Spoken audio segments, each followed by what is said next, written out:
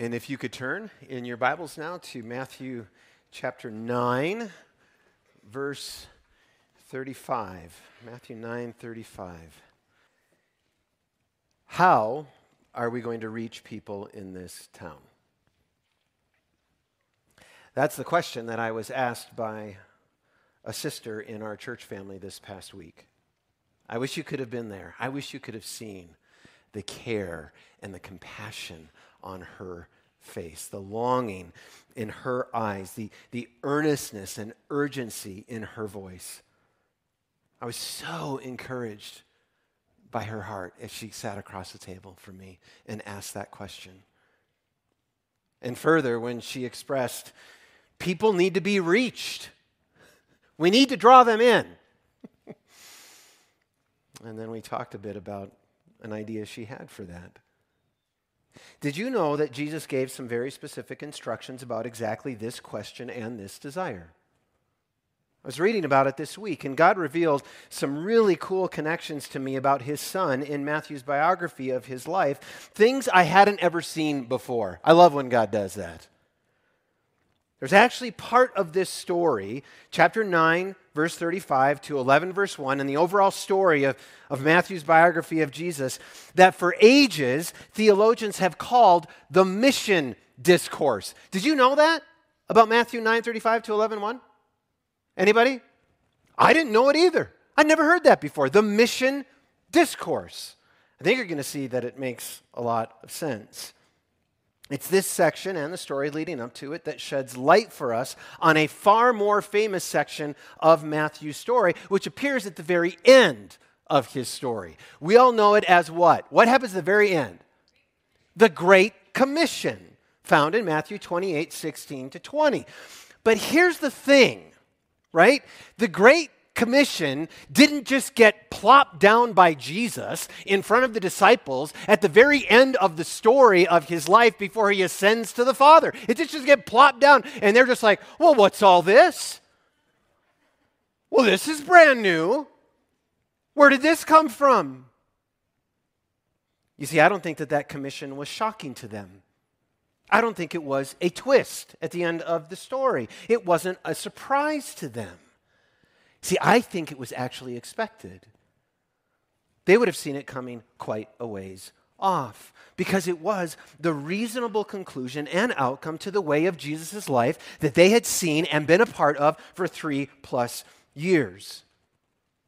It was a natural conclusion to the mission that he had already involved them in before the Great Commission, as we call it, came along. In other words, the commission had come actually far earlier in the story. So that what we find in chapter 28 is really just a restatement and affirmation of a commission that had already been given. I'd like to show it to you this morning. But before I do, just a couple of things before we make our way in. This morning is going to be pretty high level as we wrap up our missions month this year. I'm going to introduce you to some really straightforward teaching from Jesus about outreach and missions. And my main aim is to present this discourse with actually minimal exposition. I simply want to get it in front of you. I want you to always remember, when you think about outreach and missions, Matthew 9:35 to 11:1. I want you to know, when I want to know what I should do, that's a place that you go as a disciple of Jesus.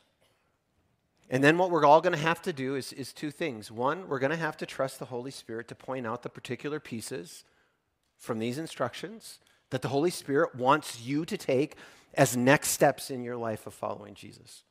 That's the first thing we're going to have to do. The second thing is that we're going to have to commit to further study of these foundational instructions as indispensable to who we are to be as obedient followers of Jesus. So if you don't want to be held responsible for 9:35 to 11:1, you should leave now.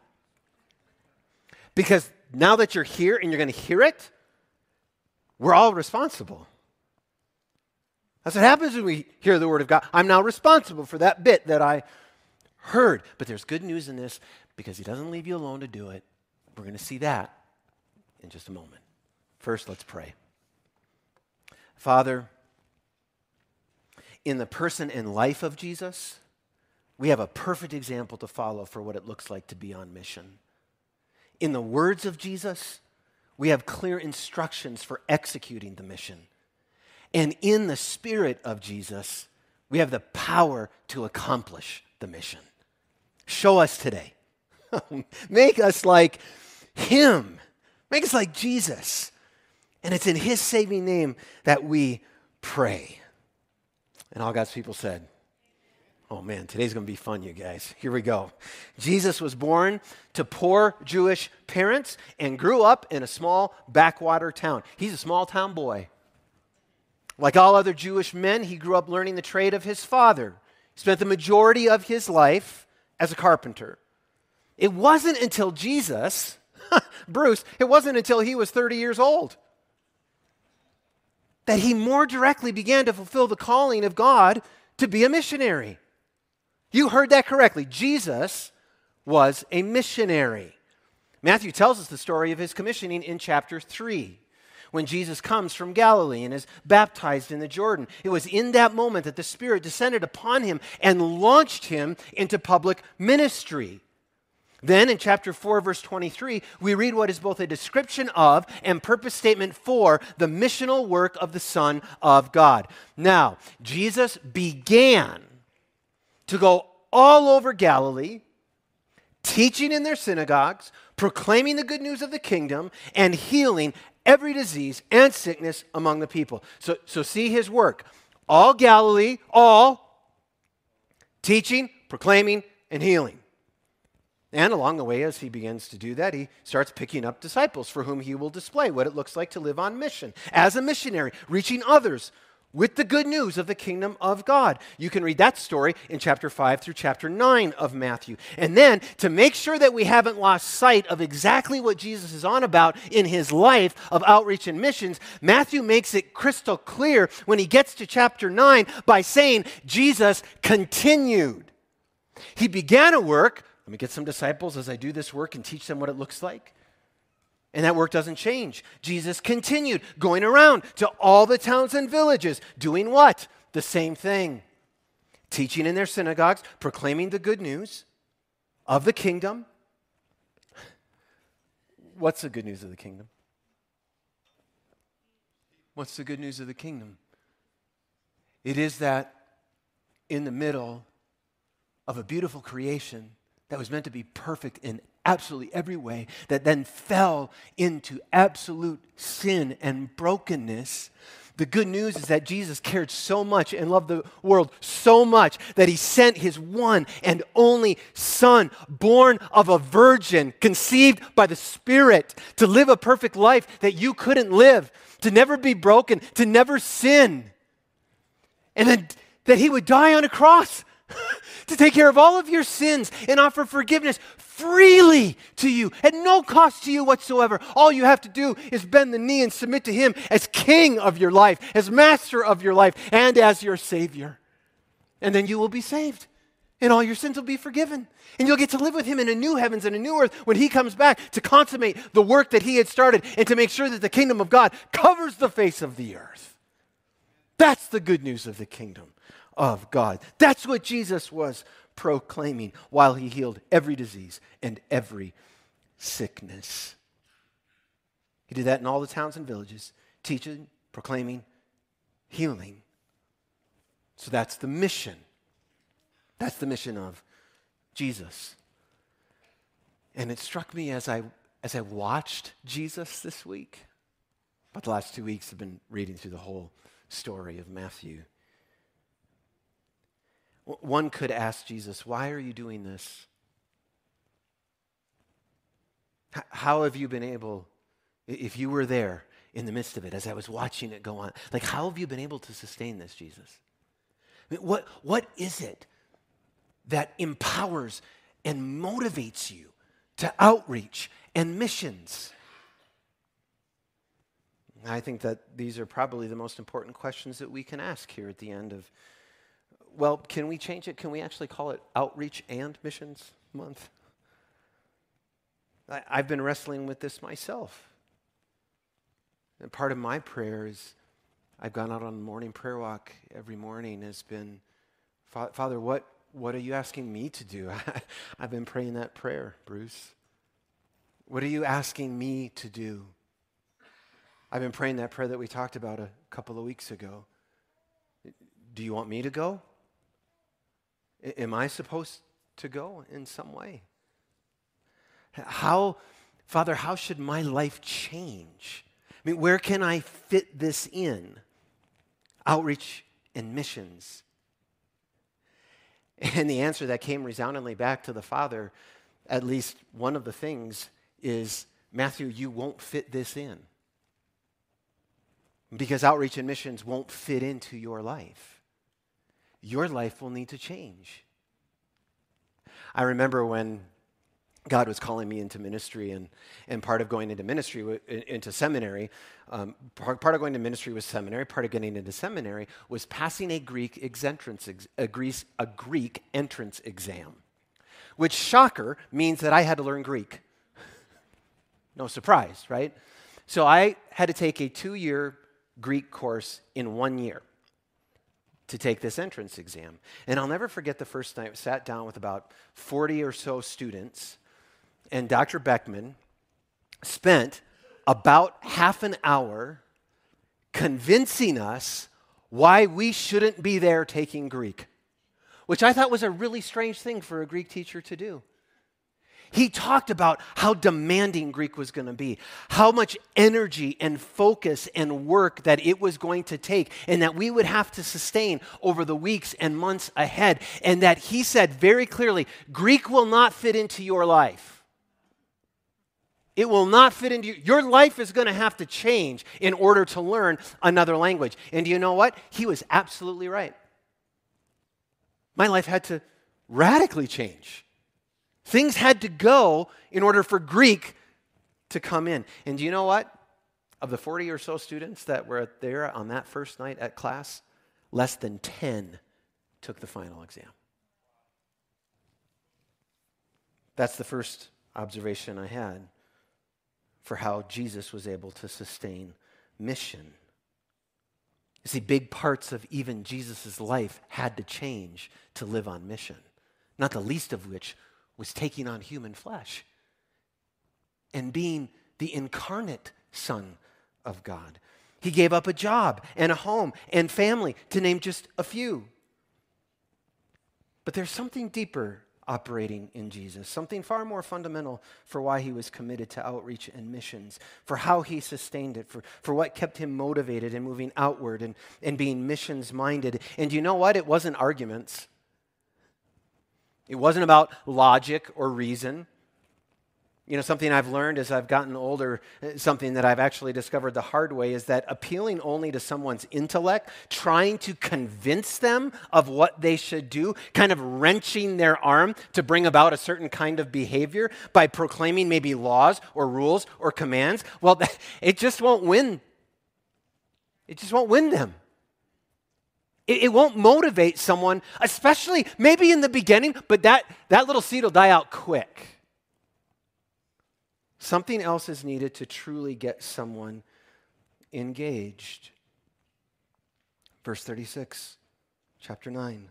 When Jesus saw the crowds, he felt something. He felt compassion for them, because he could see that they were distressed and dejected, like sheep without a shepherd. Why was Jesus living on mission? What kept him motivated? How was he able to sustain an outreach and missions-minded life? He cared. He had compassion. When he saw crowds of people, he realized that they were distressed and dejected because, like their forefathers before them, all the way back to Isaiah and Jeremiah, they had been pressed down by leaders who were laying heavy burdens upon them rather than loving them and shepherding them. Instead of having compassion on them, they were abusing and using them, so that they were dejected and lost and in need of a shepherd. And when Jesus saw the reality of real people in real distress, really lost, he felt something. And the text literally says there was an ache in his gut and a hurt in his heart. You see, it wasn't numbers that moved Jesus, or law, or ministry goals, or religious guilt. It was his heart, his feelings, his emotions. I mean, yes, tethered to truth and reality, of course. But he's showing us something. Affections so often, almost always, will win over logic. Don't you see this the opposite way when you're trying to convince someone of truth? Isn't it normally their affections tethered to something else that is so hard for them to get past? See, if you don't have the heart for something, you won't be committed. Not truly. This is what the disciples had seen in Jesus' life and mission over and over and over again. The heart of Jesus. They'd seen compassion and care, love and affection modeled for them. So how do we get this heart? How do we get that? Do you want a heart like that, like Jesus? How do we get it? He's clear. Matthew 4:37 and 38. Then Jesus said to his disciples, Matthew 9. Then Jesus said to his disciples, the harvest is abundant, but the workers are few. Therefore, what? Pray to the master of the harvest to send out workers into his harvest. So how do I get a heart like Jesus' heart, brothers and sisters? Pray. We must pray. We must ask our Father to open our eyes so that we see the same harvest that Jesus saw. Did you know that only 1/3 of our county, Chaffee County, only 1/3 of our county claims any sort of religious affiliation? And that, listen, claiming a religious affiliation brings no certainty of actual salvation, right?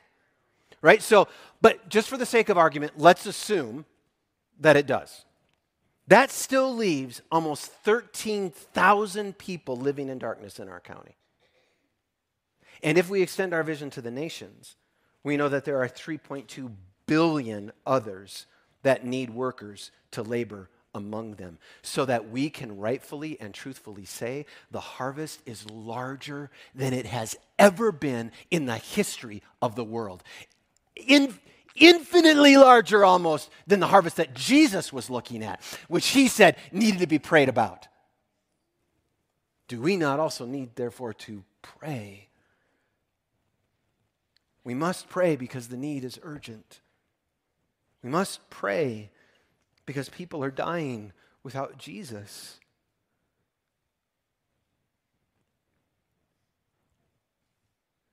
George was at a hospital, sitting by a bed, hearing labored breathing, with the breaths getting further and further apart on Friday until they stopped. But we don't grieve as those who have no hope for Joanne.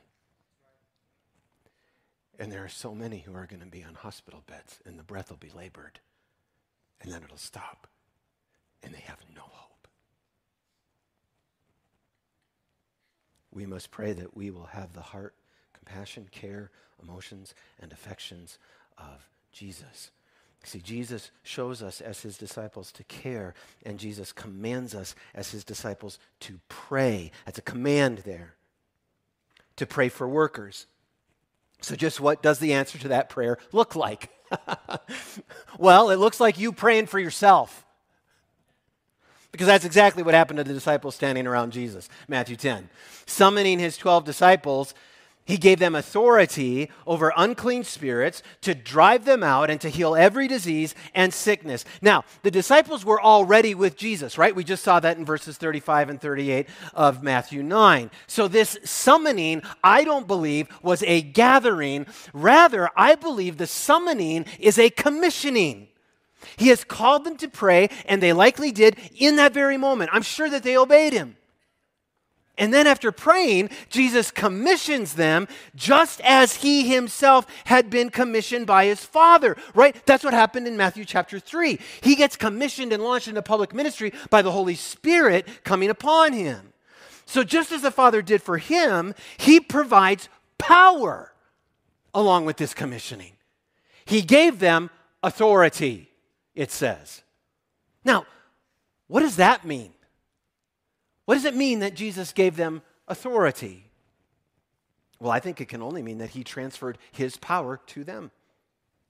And I think it can only mean that he did that by means of his Spirit. So what Jesus is doing here is anointing his disciples as he commissions them for mission with the power of the Holy Spirit. And why is he doing that?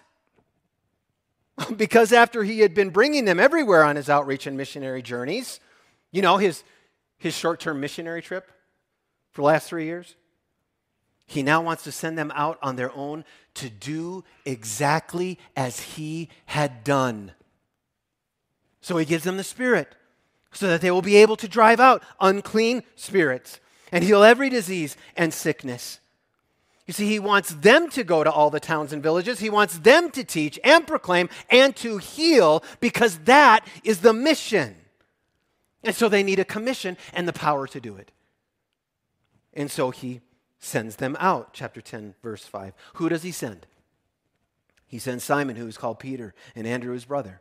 He sends James, the son of Zebedee, and John, his brother. He sends Philip and Bartholomew, Thomas and Matthew, James, the son of Alphaeus, and Thaddeus, Simon the Zealot, and Judas Iscariot. In other words, he sends them 2 by 2. I don't think it's accidental that Matthew gives us little groupings of 2.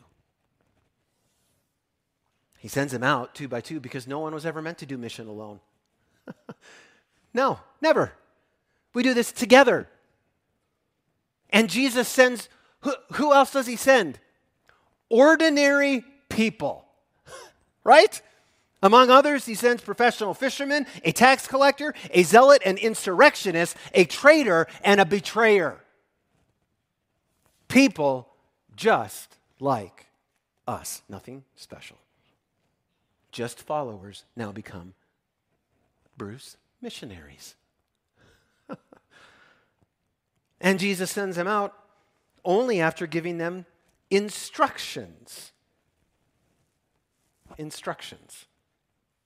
Isn't that interesting? It's something that Matthew points out here in chapter 10, verse 5. Look at it there. And he's going to point it out again in chapter 11, verse 1. So it bookends this mission discourse.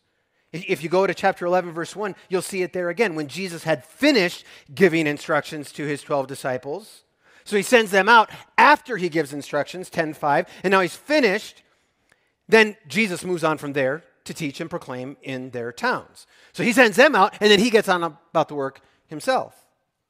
Matthew uses 2 different words here, actually, in chapter 10, verse 5 and 11, verse 1, for the English word that we render instruction. They can certainly mean instructions. However, I think there's a bit of a problem when we render this word in the English as instructions. Because you see, I think in our cultural context, we kind of see generally instructions as optional. Don't we? Like, here's a way, like someone gives you an instruction, especially our kids. Right? Here's some instructions for you, and they're like, well, that's a way I could do it.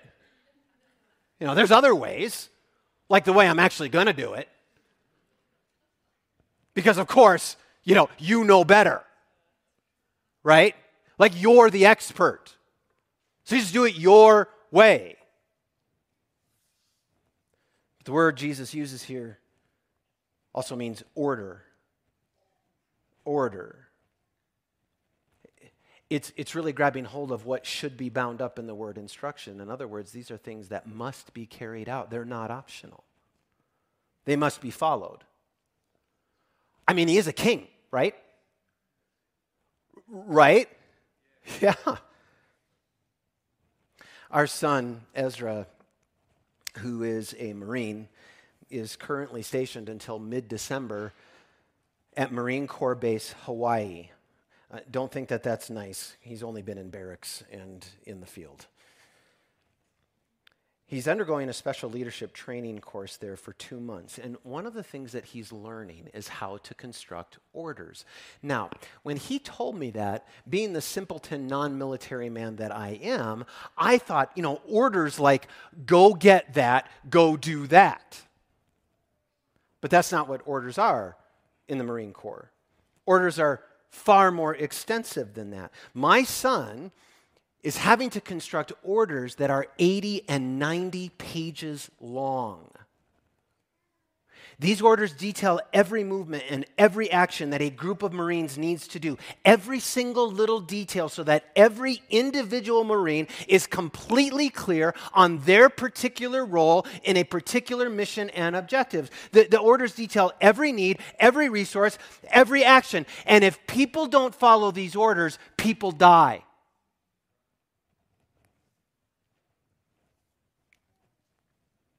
And so here. So it is in the mission of Jesus. So it is in the mission of his disciples, in the life of his church. If we don't follow the orders of Jesus on our mission, people will die. They will die without Jesus. So these orders are critical. These orders show us what to do. These orders show us how to do it. These orders describe our attitude as we do it. These orders give us the details on the resources that we have at our disposal to do it. And it is only after we read and understand and embrace these orders, which we must do if in fact we are disciples of Jesus. These are not optional. It's only after we embrace them that we are ready to be sent on the mission of Jesus as disciples of Jesus, laying down our lives in outreach and mission to those who are distressed and dejected because they are lost without Jesus. So let's review our orders together briefly. We're going to move now, okay? So look, keep your nose in your Bible. Chapter 10, second half of verse 5. I'm going to give just a teeny little bit of commentary along the way, but we're going to go through these orders together. Don't take the road that leads to the Gentiles, and don't enter any Samaritan town. Instead, go to the lost sheep of the house of Israel. In other words, outreach. Reach our people, Jesus is saying. As you go, proclaim, the kingdom of heaven has come near. Here's your proclamation. Heal the sick. Raise the dead. Cleanse those with leprosy. Drive out demons. How can we do that? And by the way, I'm not a cessationist. I think these things apply to the church today, and I think that we can do this because we have the same authority that they did. We have the Spirit given by Jesus so that these things are possible and achievable.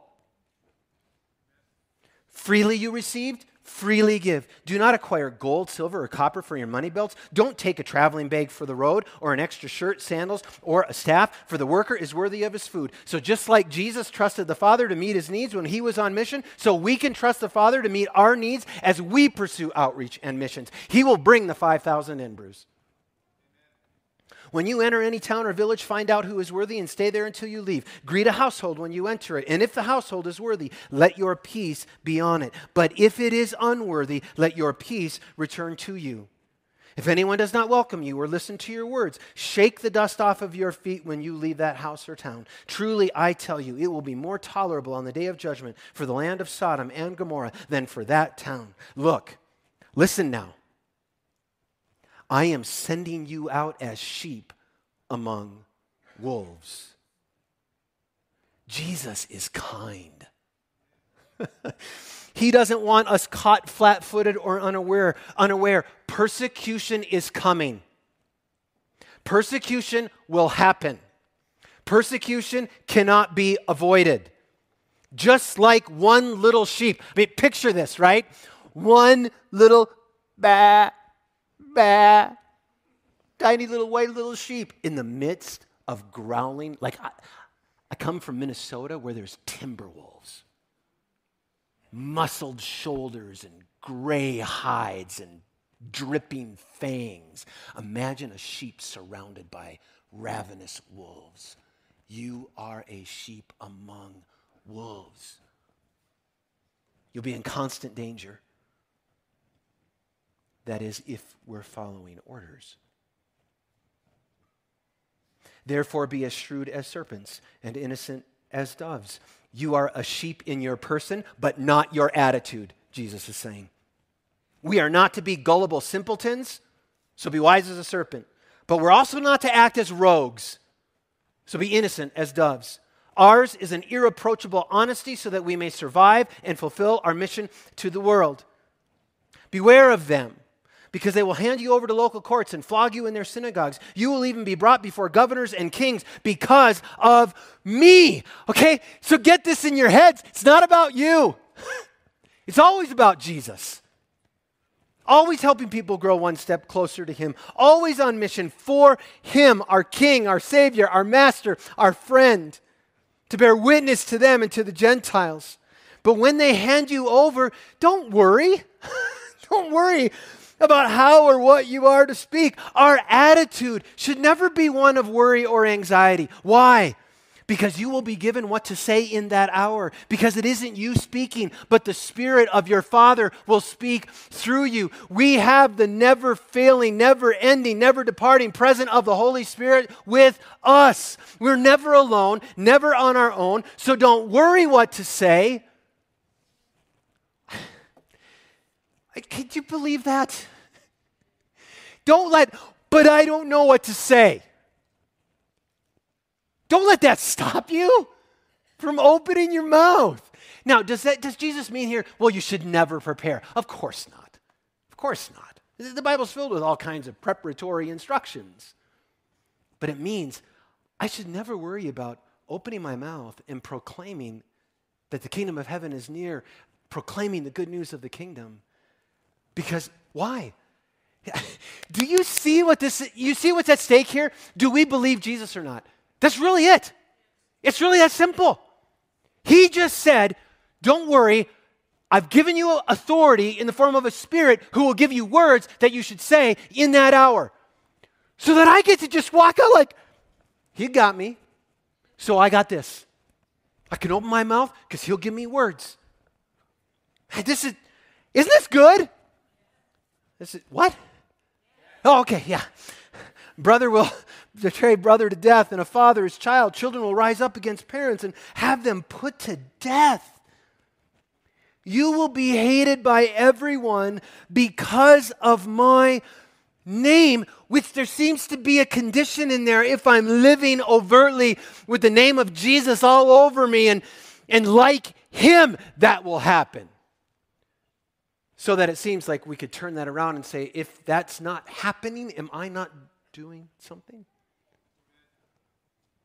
that I'm supposed to be doing?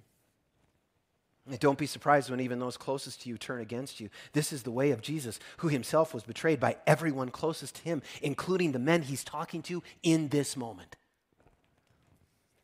When one endures to the end, they will be saved. So when they persecute you in one town, just go to the next one.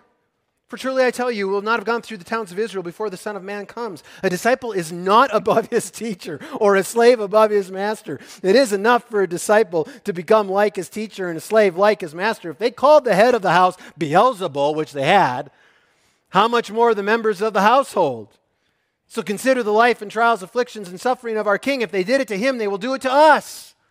But as the Apostle Paul observed, in this way, we are filling up the sufferings of Jesus. What a calling we have. We've been counted worthy to be on the adventure of outreach and missions. Do you remember the disciples in the story of the Acts of the Apostles? Just kicking their heels after they got their butts beat? Like, we were counted worthy. We've suffered for Jesus. Celebrating.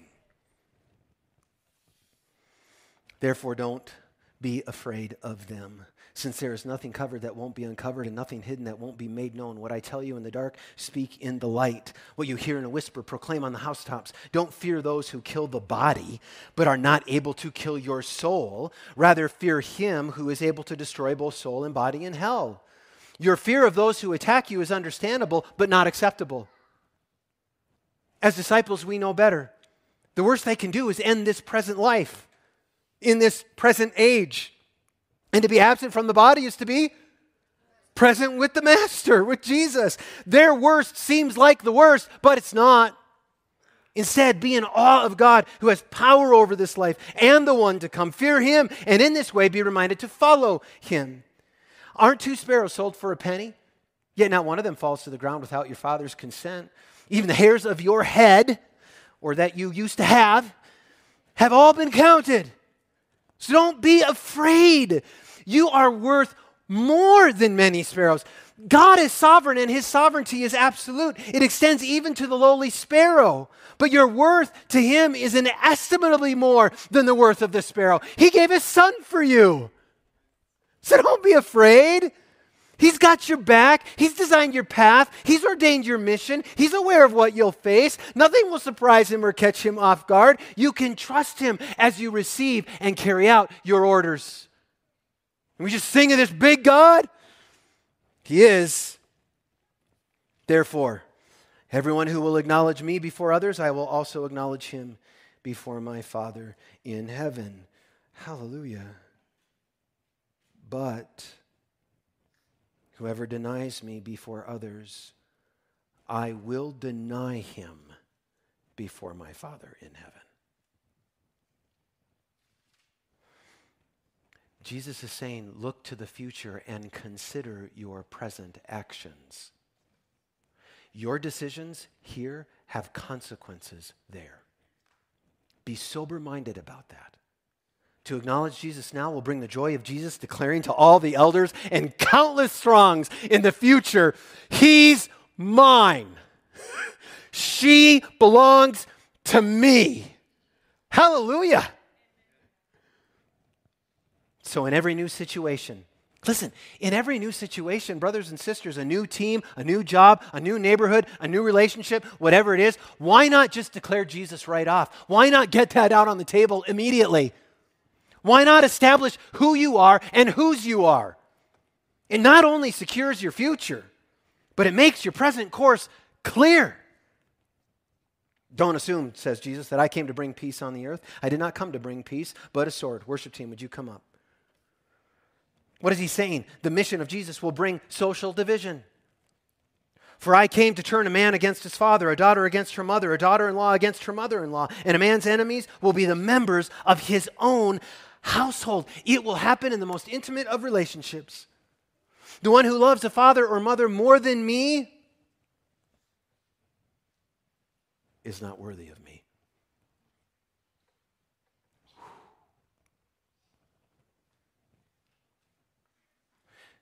The one who loves his son or daughter more than me is not worthy of me. And whoever doesn't take up his cross and follow me is not worthy of me. Again, listen, that's sober, right? Like, I hope you feel that. It's sobering. But this is, again, the kindness of Jesus. He doesn't leave any of us doubting. He's not asking us as well, right? Is Jesus asking us to do anything that he himself has not done? Not a bit, not a thing. He's calling us to the very same mission, with the very same guidelines, and the very same power that he had to accomplish it. So is it doable? Is it enjoyable? Who said no? You heard that question wrong, I think. It's hard. It's hard. So maybe we can say sometimes it doesn't feel enjoyable. I'll grant you that. You're still in the family. But Jesus is simply calling us to follow him, to join him on the mission. Because anyone who finds his life will lose it. But anyone who loses his life, hear your king. Because of me, not for you, not for you. Not so we can talk about the numbers at Grace Church. Absolutely not. But for him. This is always about Jesus. If you lose your life for him, you will find it. You see, it's only when we let go of everything else to grab hold more of Jesus that we get everything we ever wanted and more. There is nothing better than being on mission with Jesus. So may we let the fragrance of our prayers arise.